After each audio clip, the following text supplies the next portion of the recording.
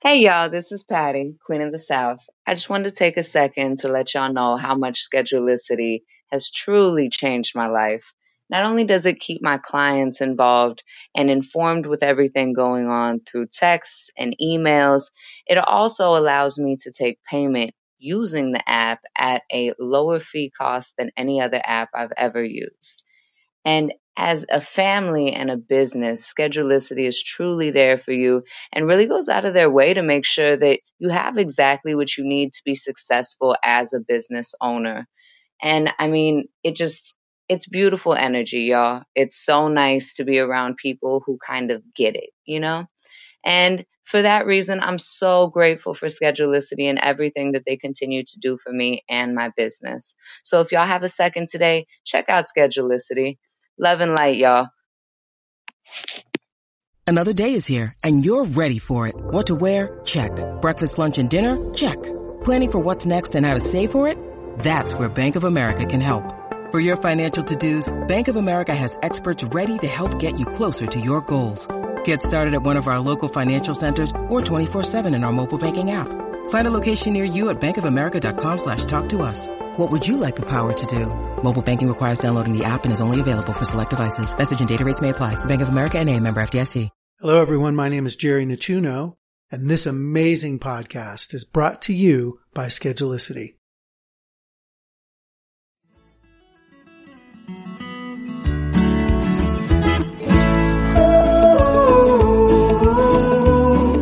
Please tell me Hey, welcome to your day off. My name is Corey. Of course, I'm sitting with my boy Tony. What's up, man? What's going on, brother? Not the man. Hey, congratulations on the new babes. Oh, thanks, man. Yeah, I mean, first grandson and first grandchild, period. But yeah, dude, it was a special weekend. It's a pretty crazy time, isn't it? Yeah, I mean, you know, when I watched my wife deliver my children, you know, I was like, wow, I just had this huge, mad respect for women, what they go through to bear children. Ooh. And then when you watch, you know, because even though we weren't allowed in the hospital, but my son-in-law set up like a FaceTime so we could see my daughter's face. And then, but when you watch your daughter in that kind of pain or in that kind of, you know, she pushed for 3.5 hours, dude, it's just something that grips your heart. And like, oh my God, Yeah, come right. on, please. You know, and you pray, like, you know, it's like, oh, you know, it was brutal, man. But, and then all of a sudden you hear this little whimper of a cry, and then, you know, and then you got this loud cry. Right. And you get to see him on you know, through the phone. It's like, oh, it's something so special. Crazy, isn't it? Yeah, it was unbelievable. You know, I really appreciate my son-in-law and my daughter allowing us to be a part of that process, and yeah, it was beautiful, man. That's so cool. Congratulations, man. Thank you, brother. That's very, very awesome. Can't wait to meet the little fella. Hopefully here in the next day or so. Yeah. Well, you're not quite there yet, but I told my daughter when after she had her baby, I guess, you know, he's like almost 2 now, right? But I told her that, you know, her only job, the only reason we had her was to have grandkids. So Right. she wasn't really happy with me. Though. She was pretty mad. So, you It's know. funny though, because Grayson, your grandson, and then my grandson, they're 2 years apart, and then your daughter and my daughter are 2 years apart. I know, it's crazy. Isn't it? Yeah, It's crazy right. how that all works out. So, and you're 2 years older than me, so that's awesome. Oh, you suck. Whatever. Hey, so dude, today, man, I'm excited about our guest. So, mad respects to Miss Mac because she set this up, and then a couple weeks ago we got to talk to him, just kind of get to know our guest today off air. And I mean, from the moment that we cracked on the air with him, we were excited to bring him back and talk to him and actually record. Oh my God. I mean, he is a true innovator in our industry. For those that don't know who he is, I mean, really kind of like learn about this guy. I mean, he's really has our best physical health in mind, and our physical, you know, just period in mind. Yeah. I mean, really, he is a pioneer, true innovator. I don't know. He's an amazing man. Yeah, I can't wait to get into it. Hopefully people are tuning in to learn about him today, because they're tuning in to learn about him today. Right. So, Exactly. so hey, our guest today is Robert Reed. Robert Reed is he'll kind of give us his title, but the founder of Ergo Brushes. founder, CEO, owner, whatever. Ergo Research. So it's not just, right, Ergo Research. So it's not just the brush, because they got some pretty cool other tools that we're going to talk about today too, aren't we? Yeah, absolutely. Yeah, I mean, Ergo started off as a research company, right? So, but it's pretty amazing how he's trying to innovate tools to benefit our physical ailments in our industry. Love it. He's walking the walk, right? 100%. Should we get in? Yeah. Let's do it. So, Mr. Robert Reed, welcome to your day off. Gentlemen, it's great to be with you. Thanks, man. We like I said, there was no lie, man. When we talked to you a couple of weeks ago, we were mega excited to kind of bring you back on air and kind of get your story and kind of find out what Ergo Research is up to. Well, I told you just a little while ago how excited I was to hang out with you, and speak about our industry, because I got into our industry by hanging out with people who were excited about it, people who just couldn't get enough hair. I was in the radio industry in the early 70s, and my clients, the people that I met in the hair industry, would be having haircutting parties going into early morning hours. And of course, in the 70s, all sorts of other things were going on, but their excitement inspired me to explore this industry. And I'm happy that they got me there. Yeah, like I guess 70s with sex, rock, sex, drugs, and rock and roll. Yeah. Sex, hair, and rock and roll. Or, I don't know. I don't know nothing. So you found the industry through, what were you doing at the radio station? Coming out of high school, I had aspirations to be a rock singer. Then I discovered I didn't have the golden voice. So I began to promote concerts, and I worked with a local radio station in Long Beach, California. It's called KNAC. It was the hot rock station in Southern California at the time. And I produced my first rock concert with the Doobie Brothers and Elvin Bishop when I was 19. Wow. Not knowing much about business, but having a lot of passion, I passioned my way into losing a lot of money. So I ended up going to work for the radio station, doing a show from midnight to 6 a.m. and selling ad time to pay off my losses to them. And at the same time, I heard a radio commercial on another station about getting a haircut at a place called Fine Arts Haircutting, and it was a rock and roll haircutting studio that offered all the wine you could drink. So I thought, what a perfect combination. Went, got my haircut. It fell into place so beautifully. I was very excited about it. But I was a starving radio artist and couldn't afford to get my haircut there but that one time. So I went out looking for a client that I could do a trade out for, producing and appearing in their radio spots. And these people took me to a hair show. It was very exciting. I had the opportunity to work with them on platform because they were great haircutters but weren't great speakers. So when I was their spokesperson, there was a gentleman in the audience, a legend in our industry, though many of the younger hairdressers today might not know him. His name was Jerry Redding. Many people consider him the godfather of protein for hair. And he had just started a new company called Germac. And this company had 3 products. And he said, I really like your style. You should join the hair industry. So I thought about it. Didn't take too long to think about it because I was, as I said, a starving radio artist and making about $100 a week. So I became their representative for Southern California, or one of their representatives. So did you end up paying your debt back to the radio station before you left? I did, because it was a lesson from my father that men paid their bills. So over a course of 2 years there, I paid back about $10,000 that I had owed them for the radio advertising for that first concert.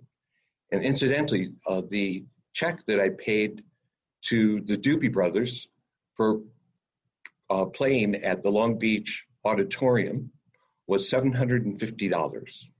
No way. Wow. And it's funny how things work because one of the people that works on my team, Brock Goldberg, his wife, Alyssa, her uncle is Michael McDonald. So that's a funny way of tying things together. That's so cool, man. Have you ever had the conversation with him?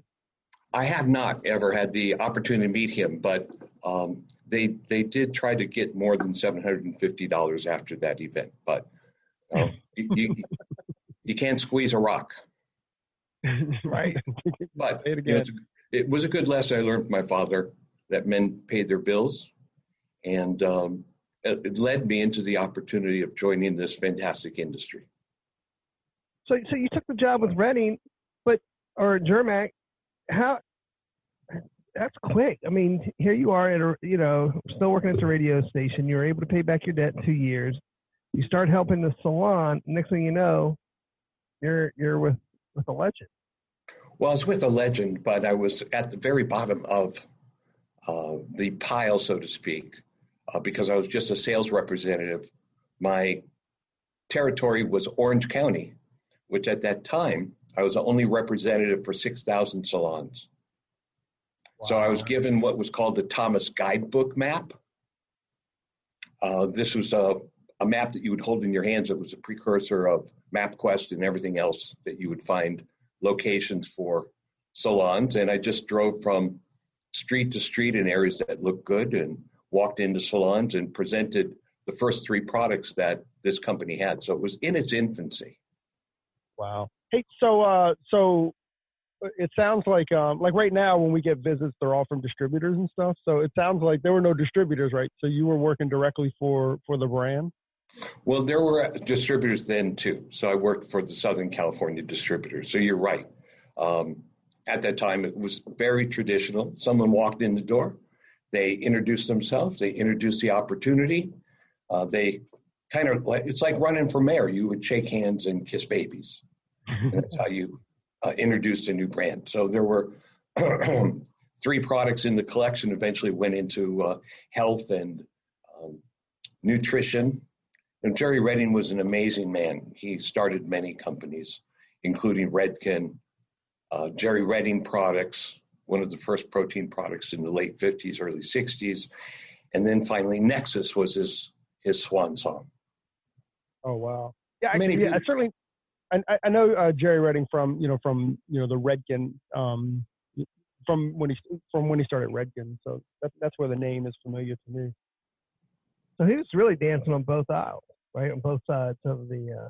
I mean, as far as a businessman, it's brilliant, right? I mean, here you are, you got a professional product, and you have on the other side a drugstore product, right? I mean, yeah, a lot of people they ended up. Yeah, he was not doing both concurrently at the same time. But he was dancing the aisles because he had the science of hair care. There was a lot of custom formulation using elements like magnesium and essential fatty acids and vitamin C. At the same time, he was a strong proponent of hairdressers' health. So he was selling protein powders and nutritional supplements. But he was an amazing person because he saw the big picture. That's awesome. How long were you with him? I was with Germac for about 4 years. I zigged and zagged my way into a regional manager position overseeing 13 Western states. I would get in my car and I would drive my entire territory, with the exception of Hawaii, because you can't really drive there. But I visited salons all day long, would visit beauty schools in the morning, do a little product knowledge, visit salons, train sales consultants, and end my day and drive to the next town. So I was on the road generally about 3 months at a time before coming home. Wow, that's crazy. Yeah, you've seen guys like me with a little pole in the back of their car holding all their clothes. That was me. Exactly. But it's a great experience because I had the opportunity to practice my chops and make sure that I understood the deep meaning of what I was presenting, and presenting it hundreds and hundreds and hundreds of times in salons throughout the United States. I learned visiting salons is the way to understand what the needs are and what's going on. That's so smart. So you were like 25 when you were doing this? That's about right. That's about right. Wow. Well, it just shows you, like, if you give it your all, that, within 4 years, here you are, governing 13 Western states, you know what I mean? From not even being in the industry at all. Right. That's pretty impressive when you give 100%, you get totally your whole self into this, you can achieve anything. Yeah, no doubt. Western states are big states too, right? Yeah. 13, like, big states with not many roads. Right, it's not like Maryland, Delaware, exactly, Rhode Island, Connecticut, New York. You know what I mean? You can drive to them in kind of an afternoon. Yeah, we can drive to all 13 states up north in one day. Exactly. So those are huge states, man. That's so crazy. So where'd you end up from there? In 1976, I had spoken with Mrs. Redding, who was in charge of all personnel, as almost everyone that I reported to had suddenly left the company in a period of about 30 days. So not having anyone to report to, but with a lot to report, because I was learning every day, I went to Mrs. Redding and asked her if I could continue what I was doing, with the focus, though, starting to begin on the consumer side. And to continue, I asked for a 10% salary increase, which was $80 a month, because I was staying in 2 apartments, one in Portland and one in Anaheim, California, and I needed the extra money to be able to fund those 2 apartments. And unfortunately, she told me that I wasn't going to be needed anymore in the company. So with that, I went to visit some friends of mine who I used to report to, Dick Cornfield, Jamie Mazzata, and Gary Smith, who are the founders of... I'm sorry. She fired you or let you go because of you asked for $80 extra a month? That's correct. And there's a funny story that wraps that up, which I'll share with you a little bit later. But I went to visit my friends in an old ice factory in Redding, California, and they had just started a company called KMS. So when I walked in the building, they were sitting on the single table that was the single furnishing in the room. And they said, "Reed, we knew you'd be back. We started a new company, and we would like you to be our first distributor." So I became the first KMS distributor in the world in Southern California for Los Angeles and Orange County, and ran that company with a focus on chemistry, of course, because that was the basis of the KMS products at the time, called nucleoproteins, and started some of our first education. We used to have Wednesdays with assistants at my apartment building in the community room. On Wednesday nights, I would host a class for assistants in Southern California. We would have a buffet. So we would give the assistants a little bit of food for their belly and a little bit of inspiration in their head by sharing with them some leaders in our industry and their thinking. So we had some really brilliant presenters at that time. Sam Lappin, who was the founder of Lapinol and developed Redken hair coloring, and Henri Masté, who had created some of the first toners called Instantane. And so that was great. We built the company based upon prescribing hair care products at the station. We had the first prescription pads. We did lots of consumer approach. We were in department store salons. So on Saturdays, I would do consultations in my white lab coat and speak to consumers about their hair care, and then just give them a prescription, which they would take immediately into the salon. So that was all going great, except in about 1978, we started to have what was called then diversion. So KMS products were showing up in the wrong place. That was, at that time, those beauty supply stores. We wanted to have an exclusive professional brand, but it was showing up in these stores. So, I don't know, maybe it was a rebel in me, but I began to visit those beauty supply stores and buy up everything that they had on their shelves. And then I would rapidly go to the bank and stop payment on the check. So that was pretty successful for about 2 months, until at one of the banks that I went to stop the check, the beauty supply owner followed me with a policeman, and I got arrested. Oh, no. So I talked my way out of the back of the car, expressing to the policeman that, this was really a civil matter, not a criminal matter. And I got back to the office very disgusted, and I told my partner, I'm out. And I decided to sell my business to my partner and get involved in consumer goods, because I had started to have some creative thinking about what would it be like just to take 1% of $1 billion segment of the industry. Right. And a couple of industries I thought about were the detergent industry, because I was having thoughts about fragranced detergents and softener sheets. And I had a concept of spring, summer, fall, and winter fragrances with corresponding softener sheets. I thought that was a brilliant idea. Just, take 1% of that market and I'd be a happy boy. Yeah, no doubt. But I didn't know how to put it all together. I had a great idea, just didn't know how to, I was only 28, 27, didn't know how to pull all the strings together to make it into something real. So I started to dabble in something else, which was oral hygiene. I figured the world needed another toothpaste. But this time... Apparently he's never been down the toothpaste aisle. But this time I thought, let's do one that's different. Let's do one that eliminates the problem of the wife always telling the husband, put the cap back on the tube. So we developed a dispensing toothpaste and a formula that had vitamin enhancements, because the number one issue then and today in oral hygiene is pyorrhea or bleeding gums. So I began to work with some contacts that I just met over the phone at USC Dental, the university over there, and started to develop some vitamin E and vitamin K, which is a coagulant. It would help stop bleeding gums.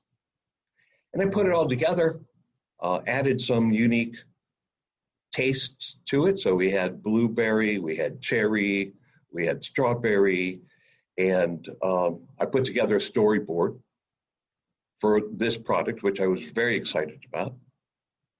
And I went around in the professional industry to try to sell it to someone, because I figured in the salons it would be perfect. No competition. No one else was selling anything like it. I got turned down everywhere. You didn't try to take it to a big toothpaste brand? Well, I guess the answer was I did have an agreement with Revlon, which was pretty large at that time in the cosmetic industry. But unfortunately, the week before I was to fly out to see them, the president died while jogging in Central Park. He had a heart attack. So that just put the kibosh on that. But coincidentally, at the same time, I saw a commercial on television that revolved around, if you don't look good, we don't look good. We know that guy. And so I thought, this would be perfect for Vidal. So I put together a storyboard that revolved around a tennis game, with eventually the woman being the winner of this tennis match and reaching over and shaking the hands of the person that she had demolished with a great smile. So I put together that storyboard. I called 411, which is how we used to get everyone's phone number, right, and asked for the phone number of Vidal Sassoon. So they gave me the phone number, and I called up and I said, hello, it's Robert Reed calling. I'm calling to speak with Vidal. And they said, well, Vidal doesn't work here anymore. He works in our Century City offices. Oh, may I have that phone number? And they gave me the number. And I called up and I said, hi, it's Robert Reed calling for Vidal. They said, well, Vidal's out of the office. Would you like to speak with his partner? I said, well, sure. And the phone answered and he said, hello, it's Don Sullivan. I said, hey, Don, it's Robert Reed. How have you been? And he said, I've been great. How about you? I said, fantastic. Look how easy it was for him to get the number there to you know what I mean, to high up. Even with modern technology, I think it's harder to get a hold of people now today than it was back then. Well, yes and no, because I mean we've almost reached out to everybody on the podcast through Instagram. I mean, Instagram is just the communication thing. 411. That's it. Right. Yeah. I mean, you can choose to ignore it, which a lot of people do too. But for the people that we've reached, we've reached with them through Instagram. But you're right, as far as phone numbers, like maybe it's because it's a cell phone, Yeah, I don't know. That's pretty cool. That's kind of funny, actually. It's ballsy, is what it is. Yeah. Well, I came to learn that Don was a little bit. He was a free thinker, so he thought he knew me. And so I continued and said, hey, Don, I've got an idea for a new product for Vidal with the new toothpaste. And he said, a what? I said, a new toothpaste. He said, well, why don't you come on in and let's talk about it. So I went to see him the next day and presented my storyboard and my samples. Seeing a toothpaste in a pump was quite unusual. And Don said, I love this. Let's do this. So I was so excited until he then said, but. Big but. Our board of directors just decided yesterday to start a brand new company because the brown line, which represented the Vidal Sassoon products, which were all in brown bottles with silver foil VS emblazoned on the front of them, had decided to go into the retail market and they needed a new professional product. And they were going to call it Don Sullivan, the professional division of Vidal Sassoon. So Don said, we're going to start this new company. What would you think about joining me in creating this new product? Wait a sec. So you went from pitching this dude one day and the next day working for him? It was almost that fast. Holy cow. I need to make more phone calls. That's what I'm saying. Like he calls up a dental, I'm not going to say hygienist, but somebody in USC. They're like, hey, okay, yeah, let's work on this product. Calls this guy up. Sure, come on in. Let's work on, come to hair shows with me. Call this like, oh yeah, come on, come meet out so soon. And it just, I mean, it seems like you have like a 4-leaf clover, Lucky's rabbit foot, horseshoe. I think he's just the ultimate pitch man, So I think we need to go have dinner with him so we can pick up some pitch advice, right? Well, in fact, I'm a blessed person. I have a great life and good fortune, and you make your own opportunities. So you have to reach out. You have to have a vision before you do. You have to be able to speak well for yourself and share your vision. So Don loved my vision, but he ended up being the better salesman, because he sold me on joining his company. He asked me, at that time, Vidal Sassoon products were in Century City, which is just on the outskirts of Beverly Hills. And he asked me, how do you like this office? I said, oh, it's nice. He said, it was very nice. It had 20-foot ceilings, overlooked Santa Monica Bay, had big palm trees in the office, and it was probably 30 by 40. It was a large office. So I said, how do you like this office? I said, it's great. He said, I'll split it with you. We'll create some separators and you'll be on one side, I'll be on the other side. We'll be able to open up the doors, have our meetings, and just really be, a tight team. I said, that's fantastic.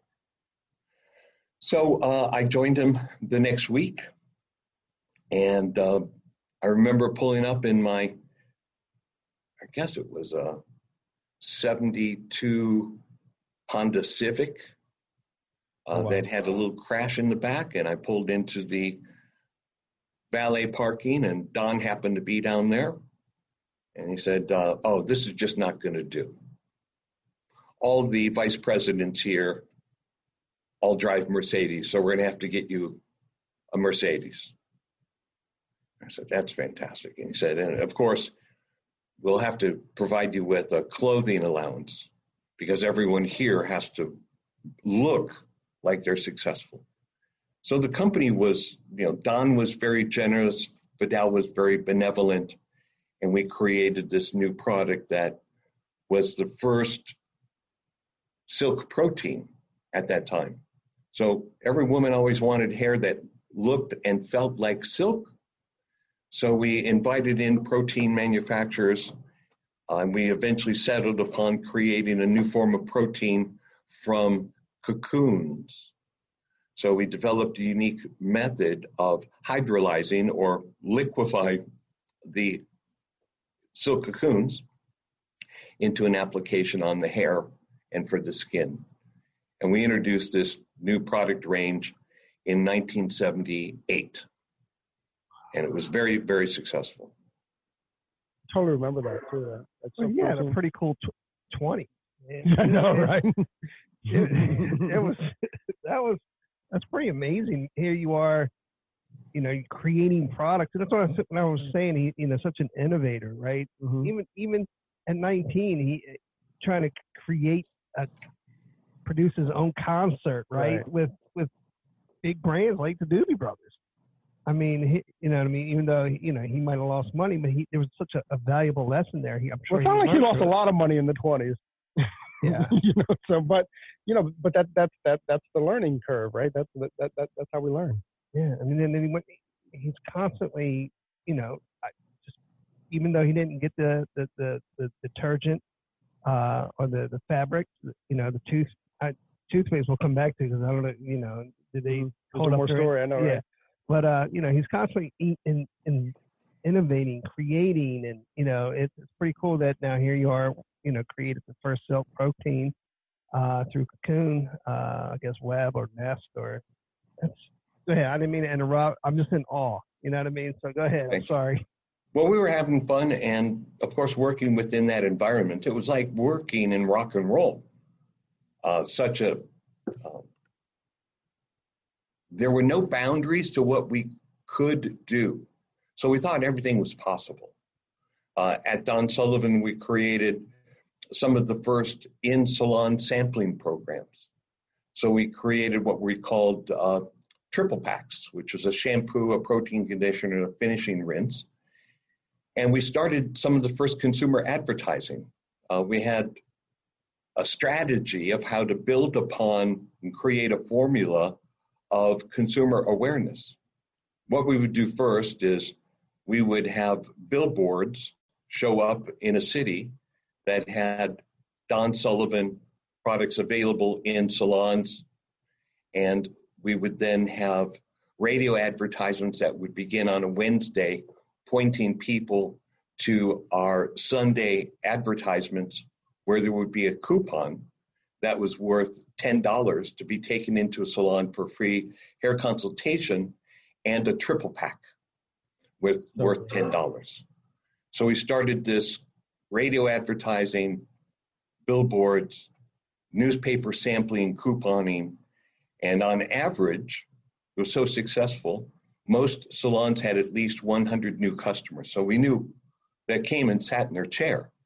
Wow. Of course, putting a tushy in a chair is still a great objective today, but we were able to accomplish that. Wow, that's really smart, right? Yeah. How many people did you guys have working for your team? We had a tight team. I believe at that time we had about 8 people on our team. Plus, we sold through leading family-owned distributors, which is, again, how products got out into the marketplace then.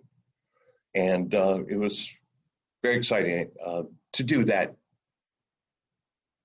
to innovate in that way, to have some of the first consumer advertising. It was all so exciting. And Vidal was, I have to say, he was very benevolent, but he also allowed and fostered creative thinking. When I first asked for the budget in 1978 of $500,000 to launch this brand, which in today's dollars might be near $3 million. Right. Vidal just very simply, after my presentation, asked me, Robert, is this something that you firmly believe in? I said, yes. He said, Robert, is this something that you can accept full responsibility for? I said, yes. He said, then you really never have to ask me again. Wow. So I tell my own team today, you can do anything you want as long as you're willing to be responsible for its outcome. Wow.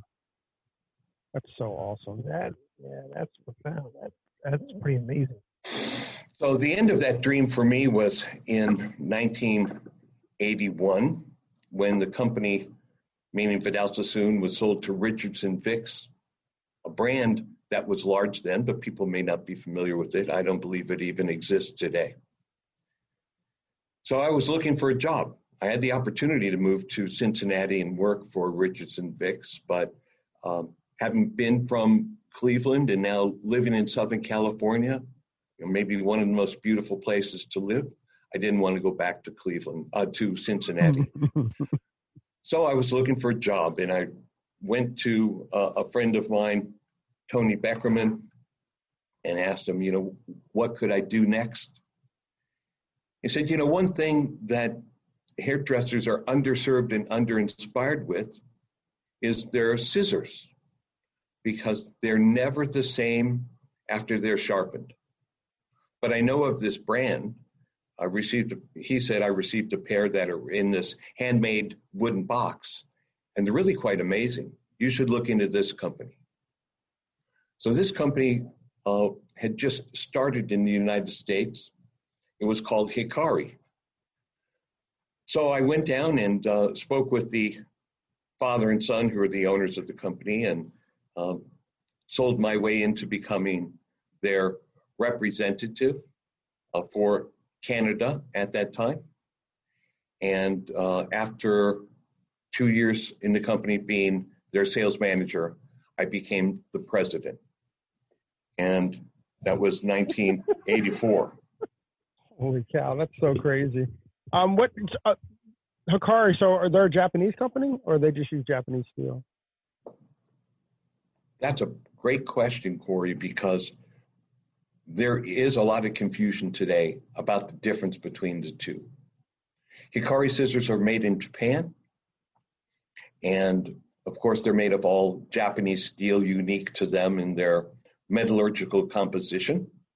Metallurgical composition is important because just like playing a violin, the metallurgical resonance of a blade as it cuts through hair fiber gives you a unique sensation.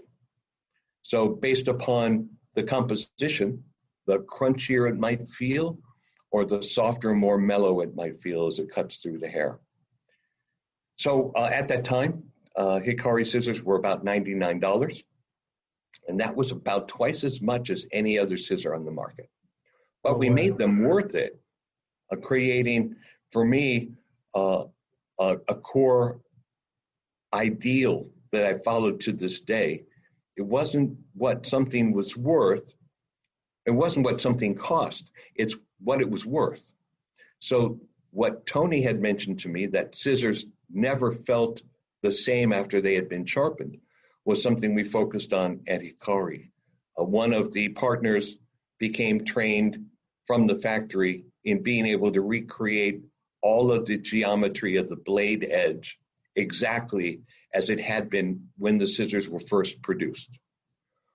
So that meant someone could have a pair of scissors and own them for a long time and have them perform exactly as they did out of the box.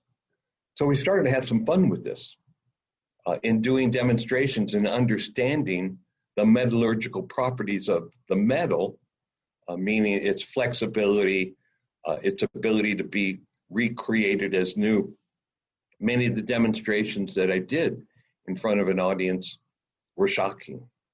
I would take scissors and I would throw them against a wall.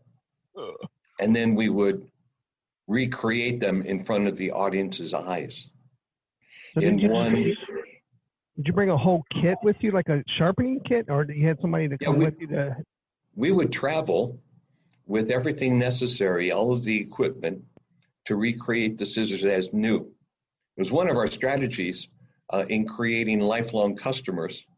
At trade shows, we would send out, before the trade show, we'd send out a postcard and would remind people that at our exhibit, they could bring their scissors and drop them off at the show, on the show floor first, and then go to the show and come back and pick them up. That whole strategy was based upon not only wanting to serve, but just like when you drop off your car and you have it serviced, what do? You walk around the showroom floor and you look for your next car. So we knew that people would come back and they would shop again, but it developed allegiance, which is so hard to do, and the trust in us being able to recreate their scissors blade just as it had been when it was new out of the box. So typically, a hairdresser then would own one pair of scissors from this company, one pair of scissors from this company, but at Hikari, we created lifelong customers, and people would first purchase this one, then they would purchase a backup, so they would be able to have their preferred scissor when their other scissor went in for service, and then they would purchase a third scissor, then they'd purchase a fourth. And wherever we traveled, whether it was Alaska or Newfoundland, hairdressers always appreciate excellence when they hold it in their hand. They know the difference. And in creating that promise of being able to deliver upon the surface, the hairdresser is able to place their faith in us. When we went to hair school, we went to Graham Webb, and we were fortunate enough to start off with Hikaris. They gave us Hikaris. I have 3 or 4 pairs of Hikaris now, and when you, like you said, you threw it against a wall and then you're going to sharpen it to show that you guys can do that. I mean, every time you drop your shears, your heart sinks. You're like, you take a breath. I'll even sometimes sacrifice my foot, put my foot underneath of it to help break the fall so it doesn't hit the ground. Because, you don't want to get that chip. But that is brilliant. Because, I've been satisfied with every pair of Hikaris I've ever had. It's kind of crazy how I just feel honored that we were actually issued, Hikari shears. And though, Robert, so we were issued Hikari shears in the early 90s. And if I remember correctly, they were still $400 or $500 then. So, how'd they go up 400% in 10 years? Well, that's a basis of the U.S. dollar and the yen relationship. So it just so happened in the late 80s, early 90s, the yen became very strong and the dollar became very weak. It was unfortunate. Every time we increased the revenue of the company, meaning the total sales, we didn't realize much in the bottom line or profitability because the dollar had dropped. Right. Wow. And then even if the dollar became stronger, I guess, and whatever, we're like, well, you're not going to lower the prices. Right, exactly. So that led us in 1992 to try to overcome that, to create scissors in the United States. And the strategy for this was to use the blade compositions that were suitable for a starter in our industry and to produce them in the United States. So we had forgings made at a factory in Ohio, sent to Gardena, California, where we shaped them and joined them to the handles and created a new scissor collection called Indica. And I love that name. Of course, there's Indica also is a form of Jamaican weed. So the old rock and roll guy. Yeah, so I loved it even more. But the whole idea here was based upon a new company that was called Lexus, which had just been introduced. And Lexus sold certified automobiles. Mm-hmm. So the idea behind Indica was to create a pair of scissors that would once again get us into that $100 take-home price range. And through our ability to recondition that scissor, just like new, we would offer that scissor for $100, and it could be traded in any time during the first year for 100% value toward another purchase of a pair of new Cosmos or a higher priced scissor. We would then take that indica and we'd recondition it, and we would sell it into the student market, and we would sell it as previously loved. So we didn't sell it as new, we sold it as certified. And it was one great way for us to build our business and create new users and bring them into, owning excellence. We had Cosmos, right? Isn't that what we were issued? Yep. Yeah. So yeah, those were the Cosmos was the one that we were issued. We didn't get the previously loved one. We got the OGs, right. The original ones. Right. That's so crazy. I mean, just all real talk now, like the scissor game is crazy right now, right? I mean, like shears are so expensive. We've seen shears as much as, almost $2,000 now, right?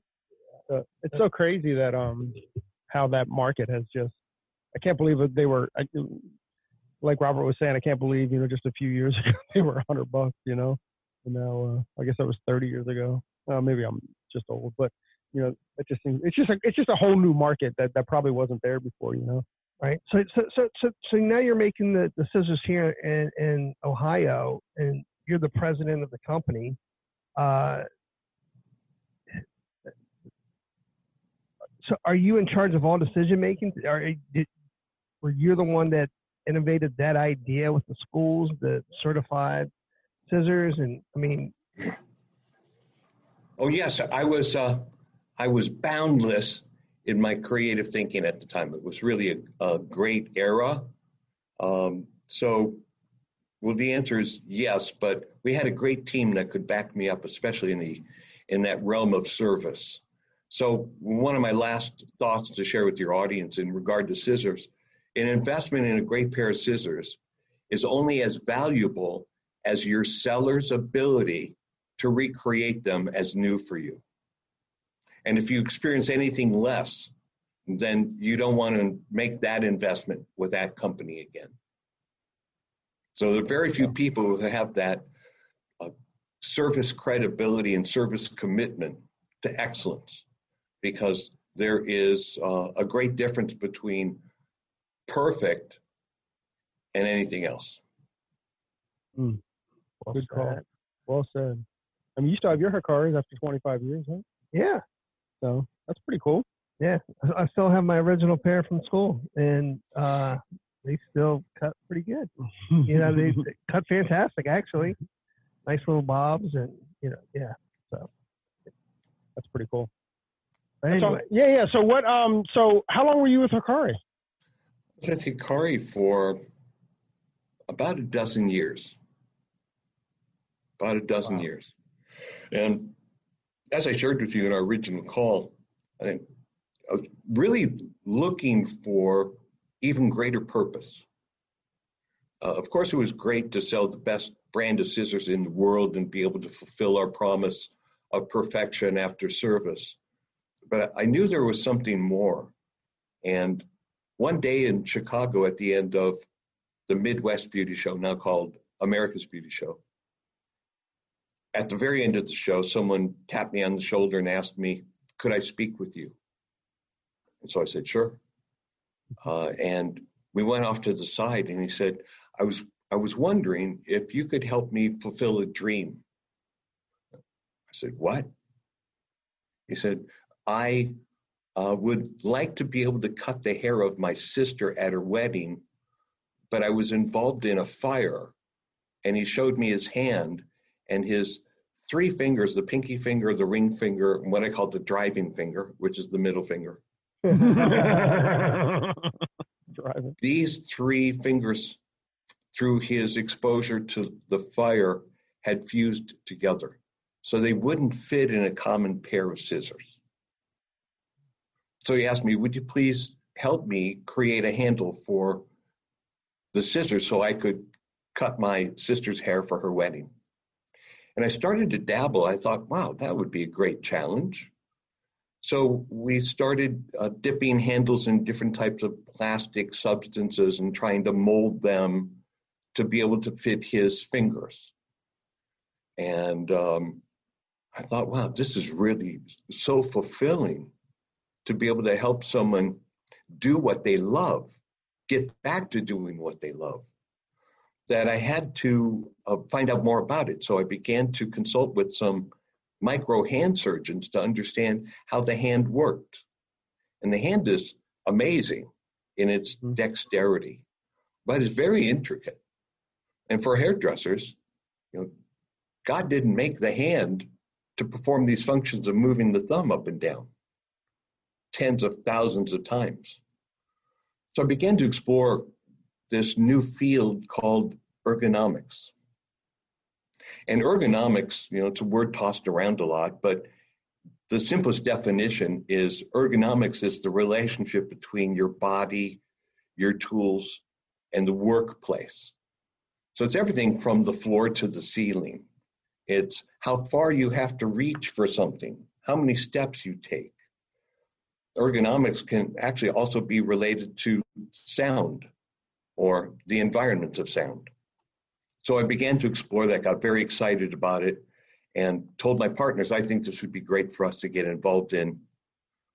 They weren't so excited as I was.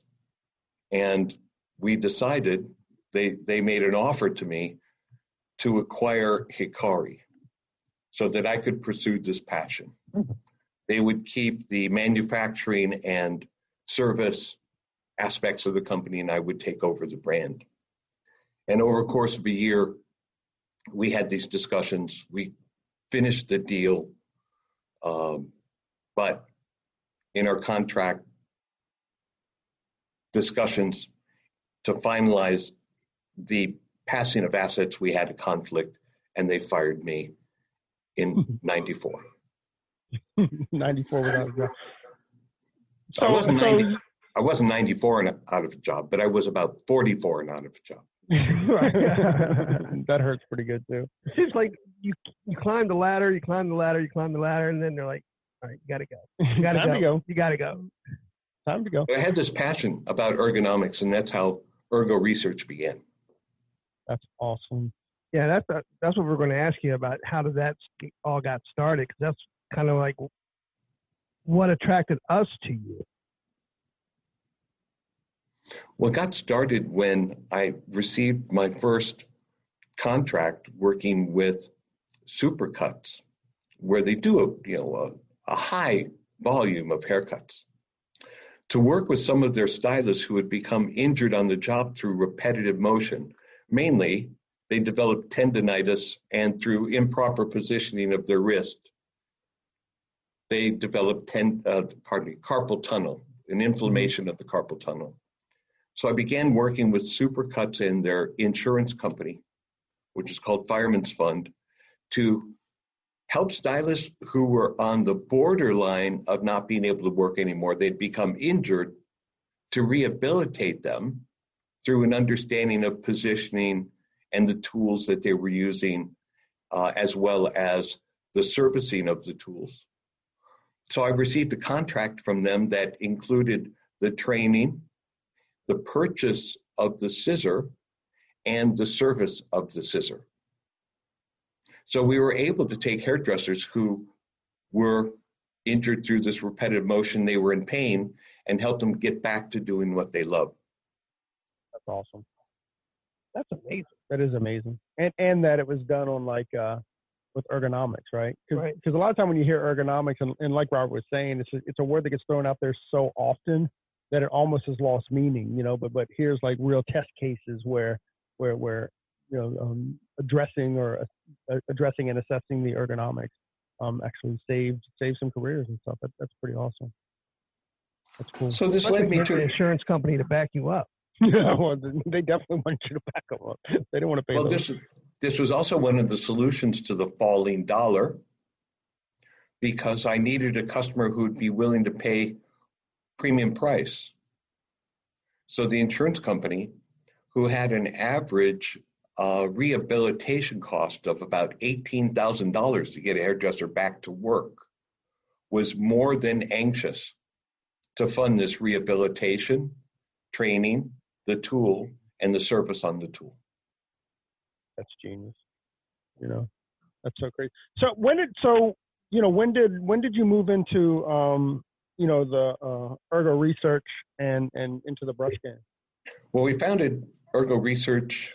I founded it with my wife Marlene in 1994. We began it exclusively as a research company to provide that training and to present studies about consumer and stylist interaction in salons.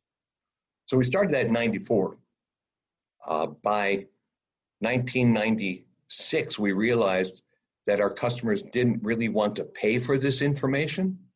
They wanted to purchase the tools and receive the training to support them as a value add.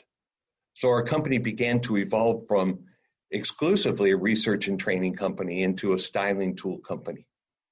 And we introduced some Ergo scissors in mid-1996.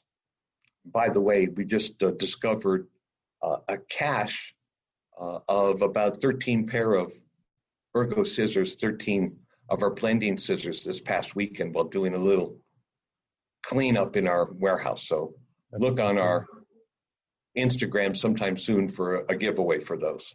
It's going to be a lot of fun.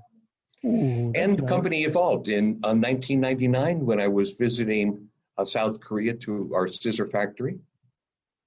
I saw these things, they looked like unique irons, and they had a variety of different shapes and widths, and they were flat irons, and they were in these different shapes, half inch round, meaning one side was convex, one side was concave for creating curls, and 1 inch plate. And I thought, oh my gosh, this is exciting because hair's becoming smooth. So from about 99 through 2000, I took these ideas of flat irons to almost every major manufacturer, shared them with their artistic teams. Everybody got super excited, but none of the marketing divisions could pull the trigger. So in 2001, Ergo produced our first 50 flat irons. And they were in absolutely the world's ugliest packaging. The packaging said on the outside, Hollywood's true secret. And we introduced a 1 inch flat iron. Our first production was 50 pieces. Then it got larger and larger and larger. Then we introduced a 1/2 inch mini flat iron for getting closer to the head. Then we introduced what we called the Ergo half round, which was a 1/2 inch convex, concave iron design. And then our first mini crimping iron in 2003. And the company just evolved into the styling tool category. Well, Robert, I want to like when we started off in the industry in the early 90s, one of the big problems that I had, particularly with like natural bristle brushes, was that the handle was so small that, and I don't know if it's because we're guys or if they were designed more for women, but I would get so fatigued because the handles were so small, and I was always looking for something with a little bit more like grip to it. And I felt like I had more control, and I had to use less like, tedious kind of, because you're using like small muscles, especially with the big round brushes to create tension. And it became brutal on my hands and my wrists. And that was, I was super young then. In my studies with the micro hand surgeons, I learned that everything about hairdressing is picking up something and gripping it and squeezing it and rotation of the wrist. So I began to think about the most commonly used tools in a salon, which is the brush. And almost every brush was made of some substrate or hard material like a wooden handle or a plastic handle. And when your hands are wet or slippery, it's human nature to grip something harder. So this gripping contributes to tendinitis or an inflammation of the tendons, which leads to tingling of the fingertips. So I started to explore different surfaces and different handle designs going back 50 years. And it seemed as though every handle was of a hard material and every handle was really too narrow or too skinny, and especially in the places where the thumb would find its place, which is close to the bottom of the barrel holder. So we started to explore with different materials, some of them first polypropylenes and then into some different rubbers. But we finally discovered this ability to shape silicone. And so in the creation of our first brushes, which were available, Sarah Mack, in fact, had some of our original brushes, which became available around 2005. They were also probably the world's ugliest brushes. They were purple barrels and gray handles. But it was the beginning, the germination of the idea of texture and control in the handle. And this finally evolved around 2009, when the world economy went into the toilet. I had a couple of years in rethinking the company, because in 2009, Ergo had to be put to sleep because all of our manufacturers had filed bankruptcy. So I had this creative time to think and finally conceived our new brushes with silicone handles and longer barrels, because blow drying is singly the most fatiguing aspect of hairdressing. So throughout all your products, does that kind of thinking goes into all your products? You know, how's it going to help? How's it going to affect? How's it going to benefit? Yeah, through observation in salons, we learn how people hold tools, and we ask them, why did you do that? And why did you hold your hand like that? And what is it you're looking for? But the Ergo team now is the source of all of our inspiration to create something new. And it's from these inspirations that we develop an idea, we create a rendering of what it might look like, and then we produce a handmade sample of it to see if we're onto something new.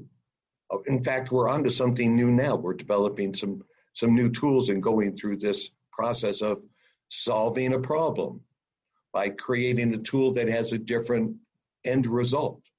And everything has to ascribe to being easier to use, more friendly to the hand and body, and delivering different and better results. I love the longer barrels. Yeah, I think the longer barrels are awesome. And like, it's so weird because Robert created a market that I didn't know that we needed, right? Like when you work with the longer barrels, you're like, oh man, where has this been my whole career, right? Right. You know, so I love the longer barrels. I love that we can take a little bit bigger sections and take a little bit wider sections. You know what else I also like about Ergo, and this sounds like a shot, but I promise you it's not. I like that it's a smaller brand, you know, so you know that the innovation is going into the next great product, not just another product. Well, we introduce products when there is a purpose. So as I've often told our team, it's not our aspiration to be the biggest company in the industry. We just want to be the most on purpose. On purpose. Most on purpose. And that's what a true professional partner does. Yeah, I heard he once said, you know, he's in service to those who serve others. You know what I mean? So people who know Corey and I and about the podcast and stuff and why we're doing what we're doing, and we love to connect with people who are kind of like-minded, and you know what I mean? It's easy for you if you wanted to try to be the biggest company, but he's not. You know what I mean? He's trying to be very purposeful in our industry, which is pretty amazing. All right, I know that I'm excited to ask you about a product that's on the market now, but you got to explain it. And Tony actually bought one; he hasn't had a chance to use one yet. But tell us about the new razor that you have. The hot razor was an inspiration to me around 1995. Now I didn't mention it, but in 94, I had a serious accident while at a trade show. I dislocated my hip, which led to what's called avascular necrosis, or my femur, the end of my femur collapsed. It died. Isn't that So I what had to happened to Bo Jackson? It is exactly the same type of accident. Wow. So I had to undergo surgeries and rehabilitation for 10 years. And I had a hip replacement. Within 1 week, it dislocated 5 times. They had to go in, remove it, replace it with a new one, which developed its own set of bad circumstances because they used as cement to prevent me from dislocating, and my white blood cells attacked and ate my pelvis. So I had to undergo a series of surgeries, and every time they went into my hip, of course, there's considerable trauma, and I learned that the surgeons were using a heated scalpel. This heated scalpel would seal the blood vessels to help control bleeding. So when I heard about this, I started to think weirdly about the use of a razor. Because razors are typically used on hair that is wet because the hair fiber has to be softened so as the razor is used, it doesn't feel like tearing or ripping. And everyone knows a razor leaves the ends very fragile, very elliptical, very pointed, because the blade cuts at an angle and leaves the cortex, or the inner workings of the hair, exposed. And this is why oftentimes in the hands of a novice, a razor can contribute to frizziness. And in most instances, a razor isn't used on fine or curly hair because they would have the same attributes. So I started to think about the use of a heated razor. And I was contacted by a company in Germany that came out to Valencia, California, which is where we're based. We had some discussions about creating a heated razor that could be used on dry hair. The advantage being that you cut hair the way it lived, which is dry, and the heated razors that cut through the hair would seal the cortex. So it would leave the ends of the hair with the same integrity as mid-shaft. So the advantage of the Ergo Hot Razor, which was substantiated in its performance through a relationship I had with Dr. Pat Furlong, who worked with me at Sassoon, who is now working at the University of Miami. He had access to a scanning electron microscope, $1 million microscope that could magnify hair up to 10,000 times in amplification. Wow. And we were able to substantiate what hair looked like as it was cut dry with a pair of scissors, damp with a pair of scissors, dry with a razor, or damp with a razor. And the Ergo Hot Razor was able to cut through the hair effortlessly dry, leave the ends of the hair sealed to prevent frizziness. But you could also use it in a more traditional way of using it on towel-dried hair. But the real advantage and the fun is being able to use the Ergo Hot Razor working through dry hair, because it's literally like sculpting. It's not what you take off, it's what you leave, and it's the way you can sculpt hair just like, an artist, truly. So we learned through trial and error its target temperature of 350 degrees.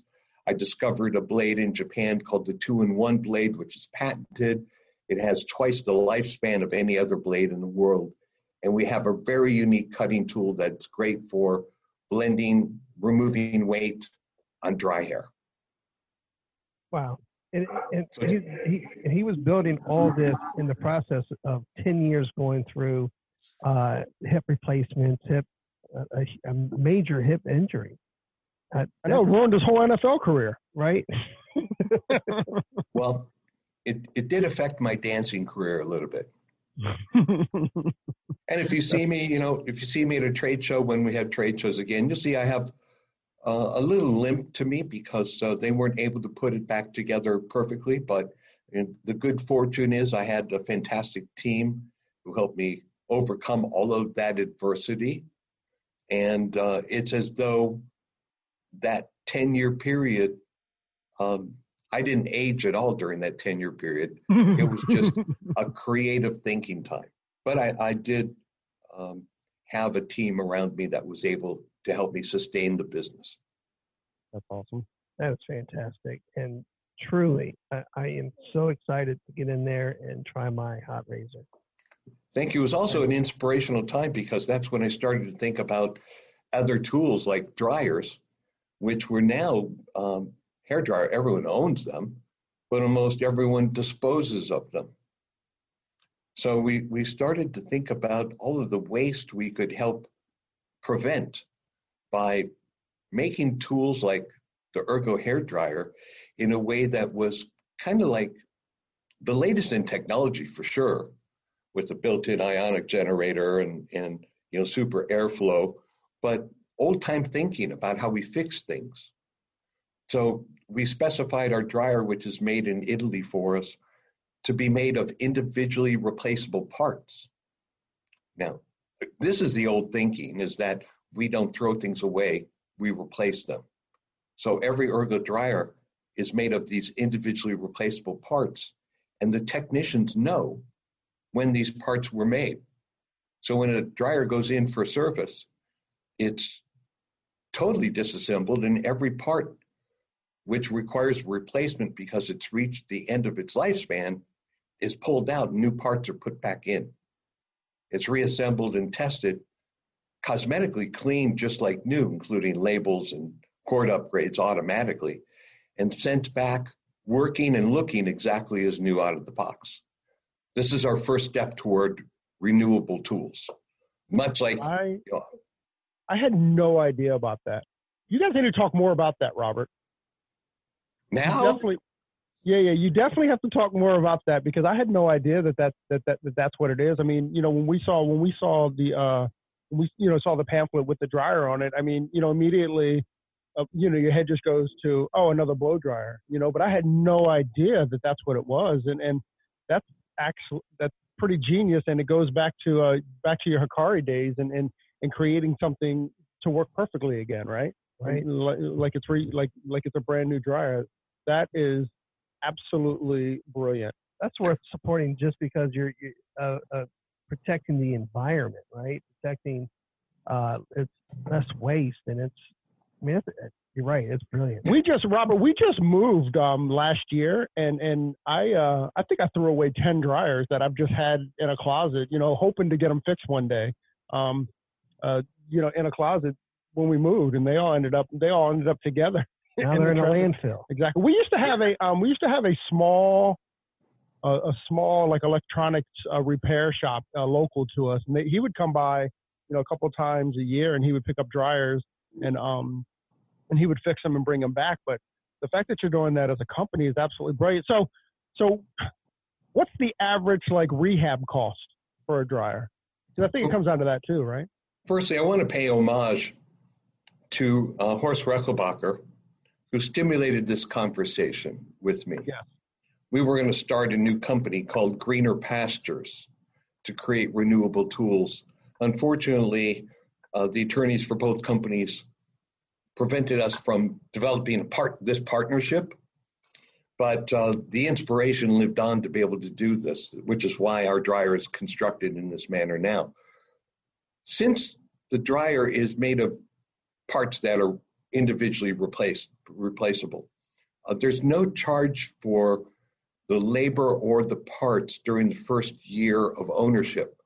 If anything should happen, even if the dryer gets dropped and the housing cracks, that's all replaceable too. Although that's not covered in the warranty, a housing might be $15 to replace it. But during the first year, people just send in their proof of purchase to our service center at we contract with the Turbo Power Company in New York. They do a phenomenal job. And after the 1-year warranty is over, it costs $39 to have your dryer totally renewed, exactly as out of the box, including UPS return. So the answer is first year, no charge. I can't forecast the future, but currently the service renewal charge is $39. And it's exactly like getting a new dryer. You can see testimonials on our website. That's awesome. Hey, so does the $39 does that cover shipping to and from, or just from? Return includes the service and return. So someone would send their dryer in. We always recommend them sending in by a trackable service like Priority Mail or UPS, and insuring it. But the service turnaround time is about 72 hours within the service center, maybe a little bit longer, and gets returned back out to the user. Generally, the turnaround time, one could plan about 14 working days, and it comes back exactly as new. And that's the transit time too, the service time, and the return time. That is incredible. That's brilliant. I mean, I'm so impressed by that. Me too. Like, I kind of want a dryer now. Right. I'm waiting for my old dryer to blow up again, and then my next dryer will be the Ergo dryer. That's so cool. Yeah. And by the way, I'm pleased that we have a strong following in eco-conscious salons, and many of the Aveda institutes are including our tools like our dryer in their kit because of their commitment to the environment. I love that. We need to get Ergo dryers in more hair schools because that sounds like a career purchase. And of course, you can expect it's perfectly balanced. So it fits in the hand and has balance as though it's gyroscopic or weightless. It's fantastic. Oh my gosh, I can't wait to get back to the trade shows. I got to go back online and order me a dryer. I just got my hot razor. You definitely do. Mr. Robert, dude, thank you so much. Where if people want to get in touch with you or get in touch with Ergo or something, what's that?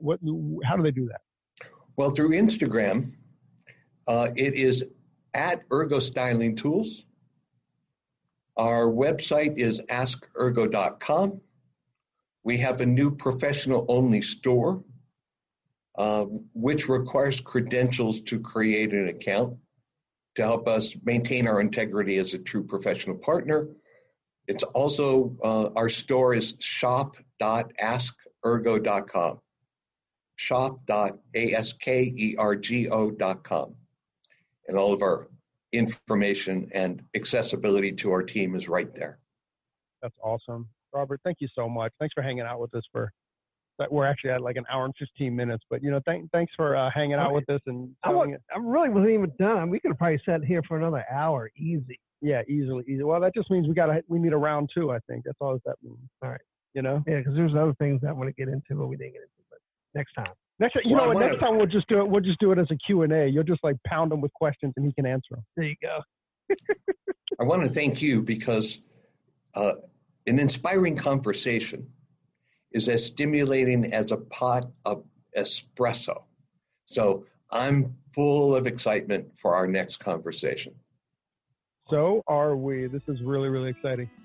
Well, I hate to do it, but we got to do it. Mr. Robert Reed, thank you very, very much for joining us on your day off.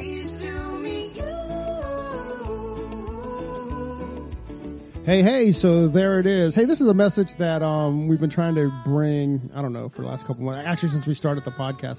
Hey, so if you like the podcast or if you find that it's useful, please leave us a review, a 5-star review on iTunes. Leave us a rating and a review. But if you don't like it, forget about it. Yeah, totally forget about this message. We also want to thank Sarah and Blaine from Pretty Gritty. Sarah and Blaine, they are a band out of Portland, Oregon, and we just want to thank them very much for allowing us to use their song, Pleased to Meet You, on our podcast. That's cool. I think you can find their music on iTunes. Peace and hair grease.